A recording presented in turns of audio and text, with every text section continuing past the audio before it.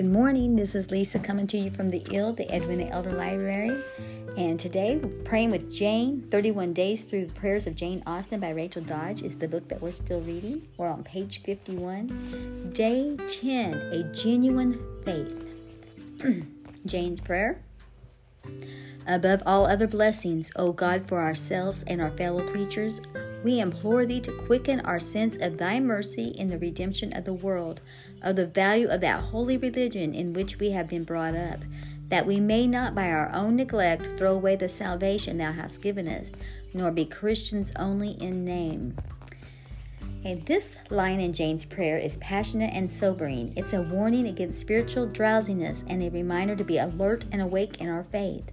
Jane implores God to quicken her sense of the value of that holy religion in which she was brought up, that she would not neglect her faith or be a Christian only in name. A prime example of false Christianity in Jane's novels is Mrs. Norris in Mansfield Park. Though she is a clergyman's wife, she exhibits character traits that are far from the heart of Christ. She claims she's always ready enough to do for the good of those she loves, but she only loves money and those who have it. She says, I should hate myself if I were capable of neglecting Fanny, even though she mistreats and belittles Fanny continually. She also declares she would rather deny herself the necessities of life than do an ungenerous thing, when in reality she is selfish and only cares for her own comfort. Many people identify as Christians only in name and do not value the holy religion in which they have been brought up. They go through the motions of religion outwardly but are unchanged within. Others claim faith in God yet are consumed by habitual sin, selfish greed, pride, or lust. Some even use religion for personal gain, power, or rank. Jesus said religious hypocrites are like whitewashed tombs, which outwardly appear beautiful but within are full of dead people's bones and all uncleanness. Matthew 23:27. He said, Beware of the scribes who like to walk around in long robes and love greetings in the marketplaces and the best seats in the synagogues and the places of honor at feast, who devour widows' houses and for a pretense make long prayers. Luke 20:46 and 47. These people come near to me with their mouth and honor me with their lips, but their hearts are far from me. Their worship of me is based on merely human rules they have been taught. Isaiah 29:13. Conversely, Jesus describes genuine faith like this: By this, all people will know that you are my disciples if you have love for one another. John 13:35. The Apostle John says believers ought to walk in the same way in which Jesus walked, 1 John 2:6, meaning we begin to think, talk, and act more like Jesus as we grow in our faith.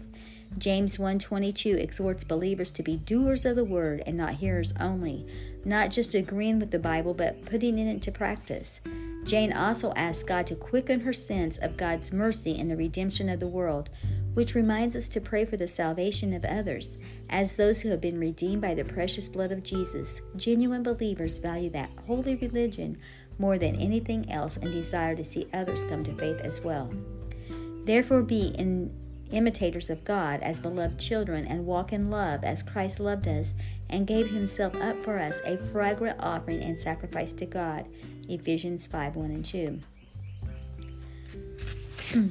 I was thinking a little bit about this. I'm listening to something on one of my playlists about a woman who was a missionary to China, and I did not capture her name. It wasn't a name that I was familiar with, so I probably shouldn't be talking about it now until I get all my facts. But my main point is that she ate like 3 meals a day. It's like a bagel with maybe a little bit of jam or something like that for breakfast, and then she just ate small meals because she wanted to reserve her money. She lived very simple life. She only had like the bare necessities because she wanted all the money that she got, or all the food and provision that she got, she wanted it for the children that she worked with as she was a missionary. I said that, but she was dedicated to the cause.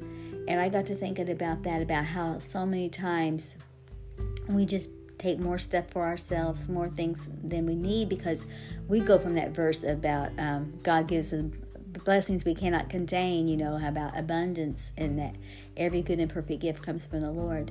But if you have a sacrificial heart, if you know that true religion, pure religion, is giving to others. That is part of it. When you give a cup of water to somebody in His name, you've done it unto the Lord. We've got to remember that. We've got to remember that it is better to give than to receive. Let's take this time now to consider what we believe. If you're a Christian and notice that some areas of your life don't line up with Scripture, take this time to pray over those issues. If you want to ask Jesus into your heart and begin a life of genuine faith, you can read about how to do that in the special invitation section. In the back of her book, it says that you can do that. But if you want to live this life, you pray. The Bible says, if any man lack wisdom, let him ask of God.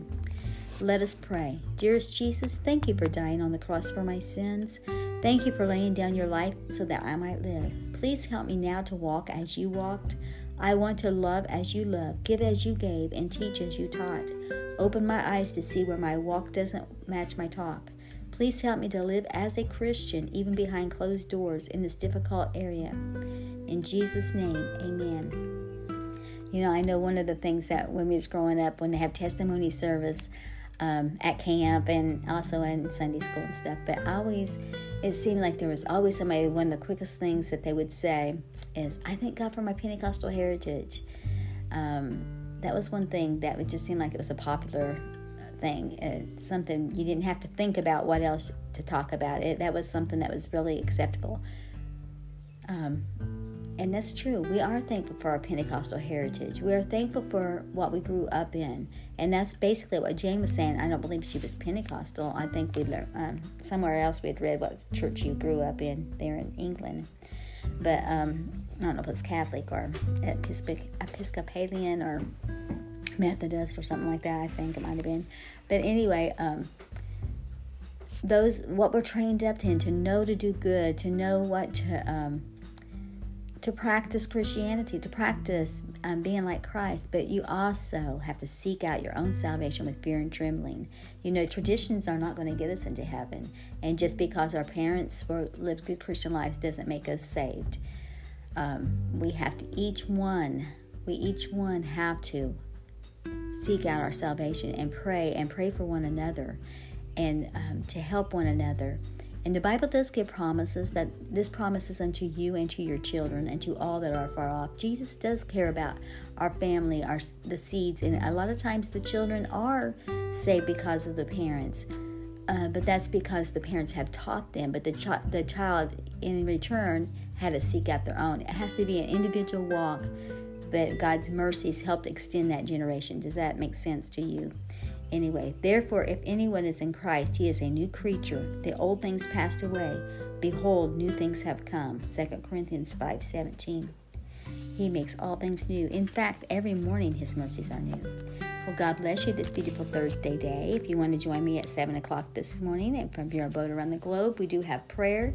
I do have a Facebook group from that name, From Your Boat Around the Globe, and we have posted a prayer theme for this week, which at the moment I can't think of what it was, but it doesn't matter. You can pray about the needs of your family. Pray that God will let Him have His perfect will in our life, and that others will see Him in our lives, because that's what it's all about.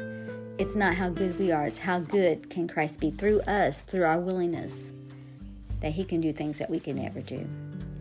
He takes our imperfections and uses them for His perfect will and way. God bless you. Bye-bye.